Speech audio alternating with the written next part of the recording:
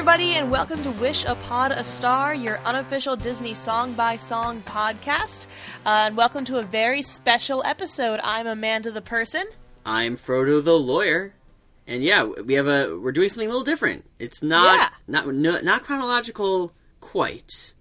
No, we wanted to mix it up a little bit in between our seasons. We just finished up Pinocchio, and we're going to do Fantasia next for that mini-season. Yeah, spoiler alert.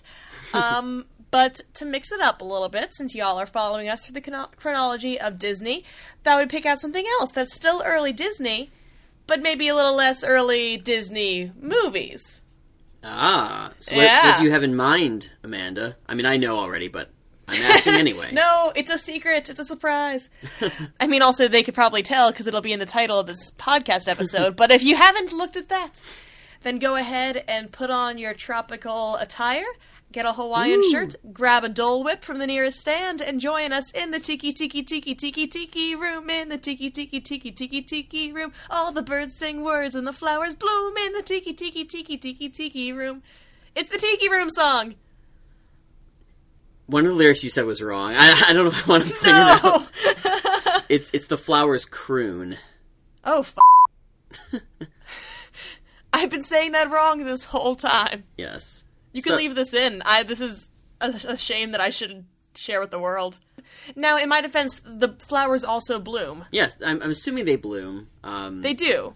But they also, specifically for the purposes of this song, they croon. That's fair, but it's okay, because I actually did that on purpose so we wouldn't violate copyright infringement. You're welcome, Frodo. Good job, Amanda, the paralegal in your future? Yep. I've often thought it'd be good to take all of the things you do and just do all the work without the fun part where you shout in court. Yeah. But yeah, it's the Tiki Room song. What are your thoughts on the Tiki Room song, like, going into this, Frodo? Okay, so, I'm not from Orlando like you, but I've been to Disney World. I've never been to Disneyland, which I believe this ride originated there, but it's in Disney World. Mm-hmm. And I've been to Disney World, I think, 4 times in my life, and Pretty good for someone from not the South. Yeah. And the first time was, like, the early 90s, and I don't remember if I did Tiki Room, but the second and third times I was there, I remember the Tiki Room, but at that point, it was the Tiki Room under new management. Yeah, well, I mean, if you were there in the early 90s, too, like, you probably were too young to remember. Right. Much detail, I would imagine. Yeah, do you remember your first trip to the park in that much detail? I remember going on the Dumbo ride and teacups and that kind of thing. But beyond, I don't have... Oh, no. That's pretty good for, like, a young memory. Yeah. Well, my first memory, I think I was about 4 years old. My first memory, the most vivid one from Disney World, was it was raining, and that's where I learned what ponchos were. Because everyone's wearing ponchos. So, yes. And you were like, Mommy, Daddy, what's the weird plastic bag on those people's faces? Yeah. And you're like, that's a poncho, son. I think I was wearing one, too. And I was like, what is this thing? It is not a coat. It is not a jacket or a coat. What am I wearing? Am I wearing saran wrap? And they knew a lawyer had been born. Yeah. So that's where I discovered ponchos. But I think that's where a lot of people discovered ponchos, if I had to take a guess. Yeah, so I don't really remember the first time, but I do remember the second and third time I was there. It was the Tiki Room, the Enchanted Tiki Room, parentheses, under new management. It's actually a colon under new management, if we're going to correct each other over the course of this episode. Okay. All right, but... fair. It's okay, now we've each had one, and we'll never do it again. Yeah. But I was just there last year, or I guess now it's been 2 years? January 2016, yeah, so it's been... Yeah, that's 2 years ago, dude. And at that time, it was the original Enchanted Tiki Room. So I knew the song from listening on CDs, but if I remember correctly, the under new management version kind of cuts off in the middle of the song. So this was my first time to really see the whole show with the whole song. Yeah, and I really they actually only played they only played the first few measures in the under new management version. Yeah. Of course, you could have known the full version from the Hilary Duff cover of the Tiki Room song, which is delightful. I listened to it again today in preparation for this, and it is absolutely marvelous. So did she, like, I'm assuming this was some, all the Disney Channel celebrities doing Disney songs. whose idea was it to give her Tiki Room? Like, was she like, give me that one? Or do you think that some, producer was like, I had a vision. Hilary Duff, Tiki Room. I mean, it's not what you expect, right? Because, like, Hilary Duff is, like... She was hit. A fairly good... Like, that song... This cover of it was released in 2002, which is pretty prime Hilary Duff time. Yeah, for sure. Like, let's take a quick moment and look up Hilary Duff's discography. Yeah, it was not prime Tiki Room time, no. But it was prime Hilary Duff time. Yeah, it was pretty rough Tiki Room time. Okay, so actually 2002 was kind of early Hilary Duff. This is me being a little bit... not quite aware of my Hilary Duff facts, but it was actually only in 2002 that her first album, Santa Claus Lane, was released, which was her Christmas album, as you might remember. Metamorphosis didn't come out until 2003. So perhaps she needed Tiki Room to, build her career. Well, in the canon of this podcast, we don't count Christmas albums as albums. That was established back when we discussed NSYNC in episode 3 or 4. But there's, original songs on there. Mm-hmm. No, yeah, that's good. And now it's Christmas on Santa Claus Lane. I don't remember, but there's no need to explain. There are some more words in this song and Hilary Duff song. When we do our later special on Hilary Duff's Santa Claus Lane album, we'll go into more detail on that. Yeah, right. But speaking of timelines, let's talk a bit about the timeline of the Tiki Room. I'm so sorry, everyone. This is going to be in your head for the next, year? So I have it written down that the original one in Disneyland is from 1963. Does that match up with your... That is correct. Yeah. And I did a little bit of background research on just quickly what was going on in Disney at this time. And so this was the same year that my favorite Disney movie supposedly was released. The Sword in the Stone came out in 1963. So what a year. Yeah, so get a little context of what other music Disney was putting out. They released Mary Poppins the next year in 64. So we got a little Sword in the Stone, Mary Poppins. It was a good time. Big year. It was a good time to be Disney music. Yes.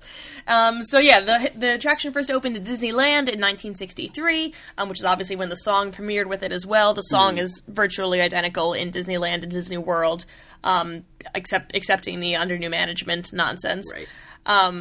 And so just a bit of a history of the attraction itself. I know that this is about the song, but just for context, for those of you who are less familiar with the Tiki Room, it's impossible to say it and not do this and not sing the song. It's impossible. Yeah. But it's this because it's not, it is the Enchanted Tiki Room, but the song is the Tiki Room. That's the name of the song. Yes. Yeah. So the attraction opened, it has all of these, bird animatronics that you go into this room, and they sing you a song. Right. We can't assume that all of our listeners have been to the Tiki Room. No, which is you should make it a priority. Disney World is cool, the Tiki Room is... Yeah. It's top notch. It's an adventure land, so you kind of get that the jungle feel going on. There's the Jungle Cruise nearby. Yes. But it's a good place to get a little your chill on. I don't know. You can bring your Dole Whip inside there. And also for context, I'm going to talk a bit about the history of Disneyland and Disney World. I haven't been to Disneyland. I've only seen it at Disney World. Although, I'm going to Disneyland next week. Woo! So, the next time we record, oh my God. I'll have knowledge. I know! I'm so excited. It's gonna be amazing. I'm gonna just, eat a Dole Whip, and I'm gonna get silly ears like all the girls on Instagram wear. And it's gonna be great. But anyway, so you have this big room, you go in, there's animatronic birds, and these birds were, crazy innovative at the time that they came out. They have a sort of, a barker, an auction barker? What's the... Yeah. Is that what I'm trying to say? Yeah. Probably. Outside, to, get people in, and, in 1963, crowds would, back up around this single animatronic bird, just because they were so amazed at the technology and how cool it was. Also, fun fact, the attraction originally had a separate cost from the park because it was sponsored by a different company. It later got sponsored by Dole, but it was first United Airlines that sponsored it. Okay. And then Dole still has the sponsorship of it, and so you had to pay an extra 75 cents to get into the Tiki Room. That's a hefty fee. It is, and honestly, I think even now, if you told people they needed to pay 75 cents extra to go into the Tiki Room, most people would be like, nah. I had to get out quarters Yeah, or like yeah, that would be... deal with the transaction fee on 75 Yeah. cents. If you could do it with your little wristband, then it wouldn't be a problem. Oh, your Magic Band. Yeah. Magic Band. Hashtag Magic Band life. Mm-hmm. But it's this Hawaiian-themed musical show. It's hosted by these 4 macaws, and their plumages are kind of stylized to their country of origin. There's some concerning nationalistic stuff in there. Yeah. And some concerning stereotypes about different countries. That is not great, but, you know, it's 1963, and they sing you this song. And that's the whole thing. They sing like 3 songs, and then you leave. And but in 1963, this was the only building in Disneyland that was air conditioned. Oh, really? Yeah, because it was supposed to be a restaurant originally, but they put in all these animatronics, and then there were so many computers like in the building anyway. They were just like, well, let's just add an air conditioner. Yeah. So then when it opened in Magic Kingdom in Disney World, it's an opening day attraction. So this Tiki Room's been around since the park opened in 1971. It was first called Tropical Serenade, and then it became the Tiki Room. 1998 became the Tiki Room under new management, which is where Zazu and Iago took over for a weird 3 years. Or no, not 3 years. It was 13 years, like I yes. said, that was my first exposure to it. And Yeah, being a kid... that's how I remember it the most. Like, I just remember, like, Zazu and Iago, and I loved it because Right. I loved them, and I didn't know that it was trash. Yeah, well, so Zazu and Iago, for those who... I don't know, don't know the 90s movies. And yet somehow have chosen to listen to this podcast. Yeah, if you've only been listening to this because you're a big Pinocchio and Snow White fan and you don't know the new movies, Zazu is kind of the British snooty guy in Lion King, and Iago is the little henchman to Jafar in Aladdin. Voiced by Gilbert Gottfried. Right. So they basically, the Tea Room song starts, and then they come in, and they were like, we're in charge now, and there was like all sorts of like, you know, lightning and booms, and then at the end, I don't know, someone wins. But but that's not what, the original one, which we're going to focus on mostly, is, it was... no one wins. There's nothing happens. No, it's There's just like a show. brief storm. Yeah. But we're not going to worry too much about... We're not worrying about, like, the whole show. Yeah. We're focusing now on the theme song. The one song they play at the beginning of it. One song. They only play one song. And then there's a few other songs. But, like, this is the song. And it's the Tiki Room. And it's interesting how... I mean, a lot of the Disney songs we know of are from movies, obviously. There's a very few that originate from Disney World. So I would think of this one and maybe A Pirate's Life for Me being maybe the most preeminent examples of that. Now, I will say, do you know what the #1 most played song in the world is, according to Time.com? It's a Disney World-based song. Or and Disneyland, too, I guess. It's a Small World. Yeah, it's a Small World. Which, so that's another one, yeah. Yeah. So let's start going through the song then. Yes. So the basic format of it was we have this chorus in the Tiki Room, and then there's verses where the different birds will sing, or they'll banter back and forth about how they're all... Basically, the subject is we're all birds and we're all singing.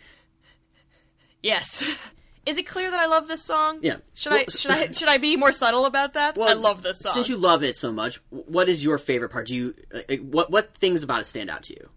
I love the banter. Like, especially that one bit of the, like, oh, the birds in the back are called macaws. Why? Because of their claws? No, because they're macaws. Like, it's the first, like, the back and forth banter is so good, and there's these dumb puns. Yes. I really like the one pun. It's the solo pun. That's my favorite. Oh, yes. Say it, Frodo. It's your favorite. You get to say it. So I'm going to do it I'm going to try to recreate it in the accents that they use.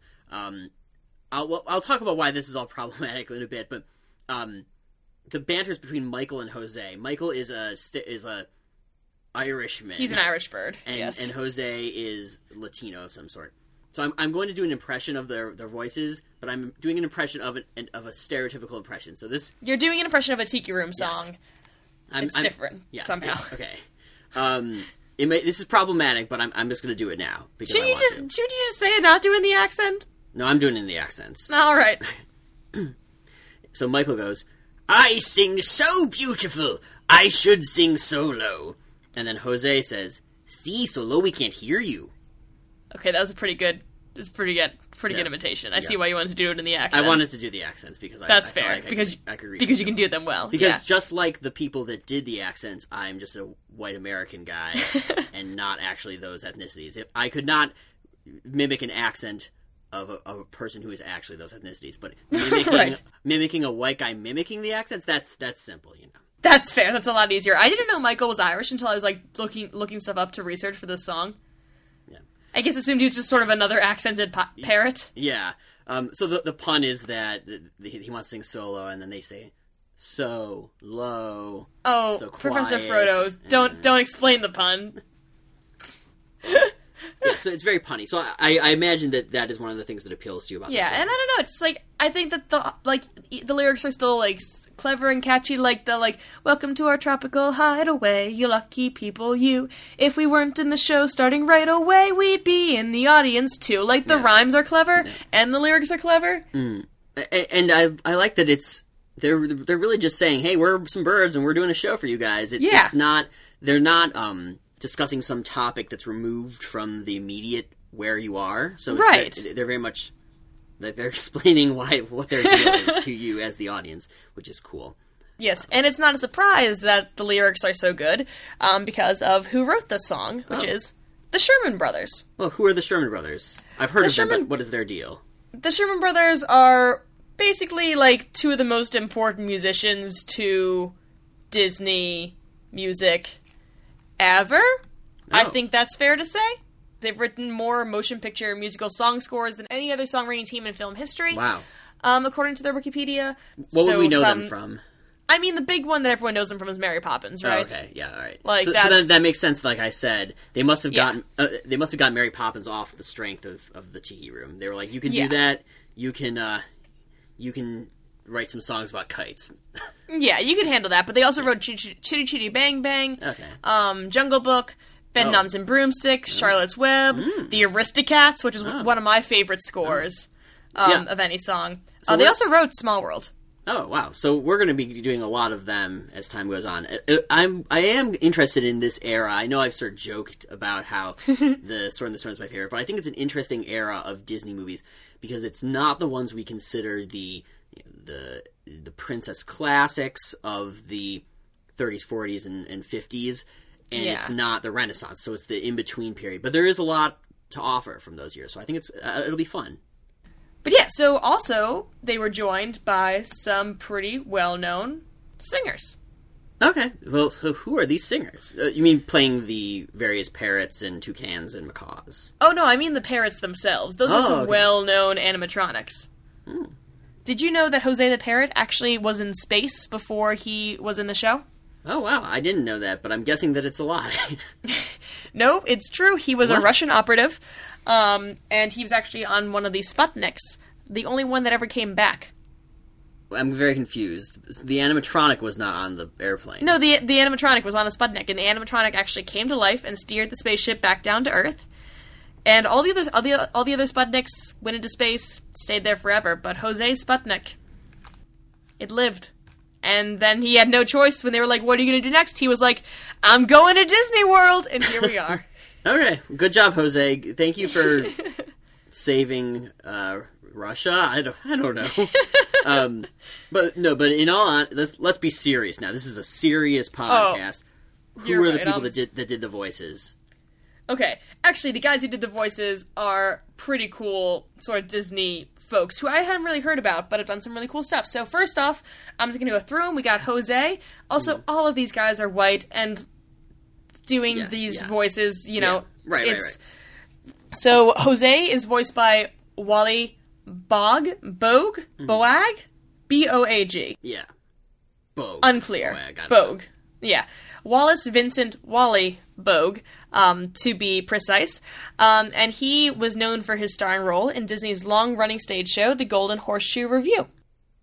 But I think the cooler thing about Wally is that he was appearing in a show called Starlight Roof in London, and he did a balloon act there, where he, made balloons, and he invited a young girl on stage to help with the act. And the young girl astonished the audience with her voice and ended up being kept in the show. And her name was Julie Andrews. Oh, wow, so he helped discover her. He, basically discovered Julie Andrews. Oh, wow. Yeah.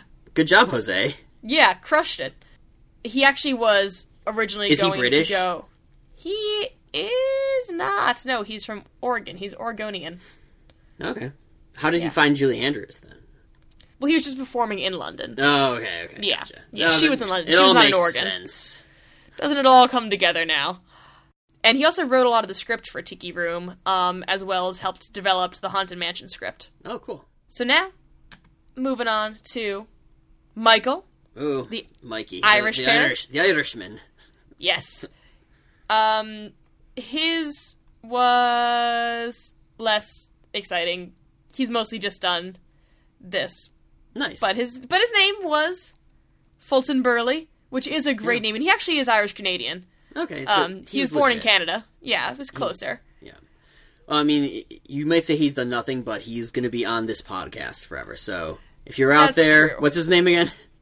No, he is dead. Okay, well, but if his Fulton children, Burley's family. Yeah, Fulton Burley's family. If you just constantly Google Tiki Room in the hopes that your father/grandfather is mentioned somewhere, we love him.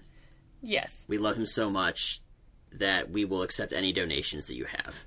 Yeah, and I mean, he did some cool stuff in film. Like, he was in Without Love with Spencer Tracy and Katharine Hepburn, Homecoming with Clark Gable and Lana Turner. He served in World War II. Oh, So, that's good. that's pretty great. Yeah, thank you. He just has a little bit less Disney experience. Who's next? Who's up? Then we've got the Frenchman? Ernie Newton played Pierre the French Parrot. Mm-hmm. And mostly did that. He was in Brigadoon also. Yeah. So, yeah. But the movie version of the musical. Oh. Yeah. But the fun one is Fritz. I'm sorry, if any of the families are listening, they're all fun. Yeah. But- If Fritz is the one who says, Herr Schmidt. Oh, Schmidt has no hair. That's a really bad pun. It's a terrible pun. Yeah. But he was voiced by the should be well known Thurl Ravenscroft, which is also an amazing name. Thurl Ravenscroft.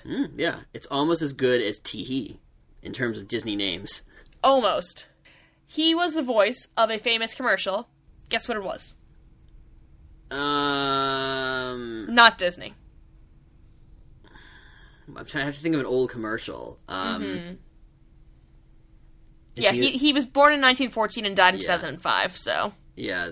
Well, that's a lot of years to choose from. So 2005, eh? His voice acting career began in 1940. I'll guess that he was in a commercial for Kids Bop 3, because 2005 was probably around then. That's close. Try just a touch earlier than that. Oh, okay. Is he like the original Mr. Clean or something like that? No, but you're technically closer. Okay, I give up. Who is he? He's great! Oh! Yeah, Thurl The Arthur tiger. Ravenscroft was the original voice between Tony the Tiger for more than 5 decades. Wow. He Yeah. got a lot of miles out of saying 2 words. It's true. But do you know what he's also the uncredited vocalist for? No. I don't know. You're a mean one, Mr. Grinch. Oh, was he the Grinch or the guy who sang that song? He sang that song. Alright, so he has that low baritone voice then. Yeah. Oh, for sure. Which you can also hear as a singing bust on the Haunted Mansion. Mm-hmm. That makes sense. Also, in the Country Bear Jamboree, as the moose head on the wall, he's the first mate on the Mark Twain Riverboat. He's part of the voice of Pirates of the Caribbean and wow. Disneyland Railroad. So he's all over Disney World. Was he in any of the movies? Yes, he was in... we saw him pretty recently. What? He's the voice of Monstro the Whale. What did Monstro... did I miss the part where Monstro was like, "Hey, Pinocchio"?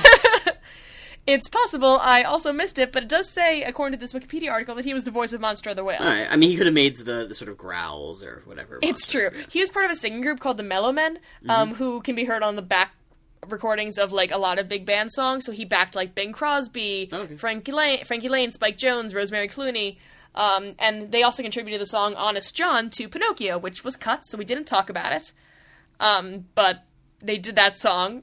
And he also contributed songs to contributed their voices to Alice in Wonderland, Lady and the Tramp. When we get to that, so I'm sure we're going to be encountering him as we go forward in these episodes. Yeah. But he is a well-known voice of Disney, who doesn't really get a lot of love. Yeah. So Thurl Ravenscroft is his name.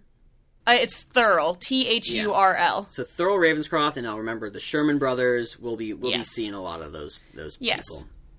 Yes.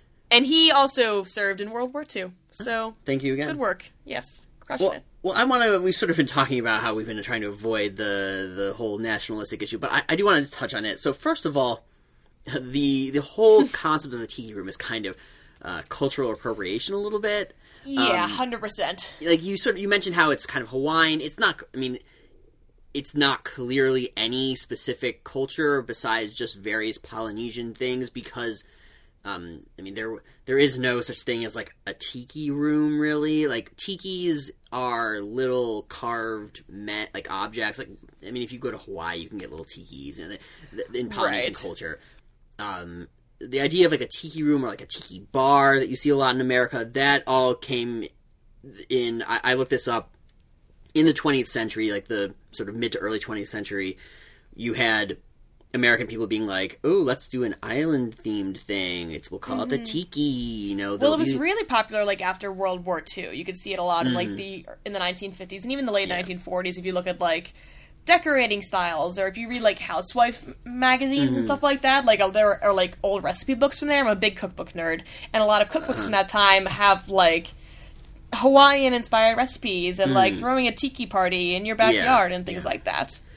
Yeah, so I guess maybe it makes sense, but maybe people coming back from the Pacific in World War II, I don't know. Yeah. But, it's... So we kind of have that underlying the whole thing, like the concept that this room is fun and exciting and enchanting because it's from the Pacific and Polynesia. Right. So we kind of have that going on, and I think that it's similar in the way that we have the Frenchmen, the Irishmen, I'm saying men, but they're birds. The French bird, the Irish bird, the Latino bird, and the German bird. German bird, yeah.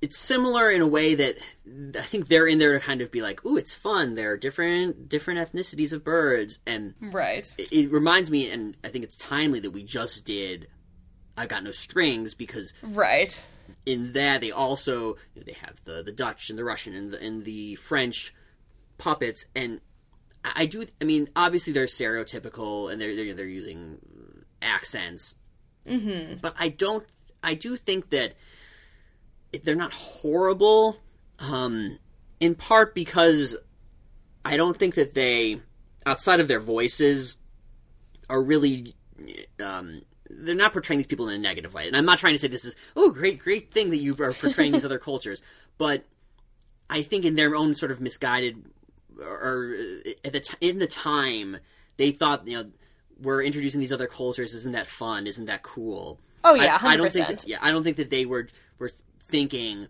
let's put in these cultures to make fun of the cultures. I don't think that was it. I think it's more... No, it definitely comes from a place of good intentions. Right. I mean, I do think that as, Frodo and I are both white folks, we can't say what's harmful and what's not, right. To cultures, obviously, but I will agree with you that this is obviously this does not seem to be, at least from my perspective, anything with bad intentions behind it. You might not have bad intentions, but you're right that, we don't know, but I'm sure that there are people more qualified than us that would say things like, continued use of these sort of silly voices for cultures is its own form of belittling, and otherizing people.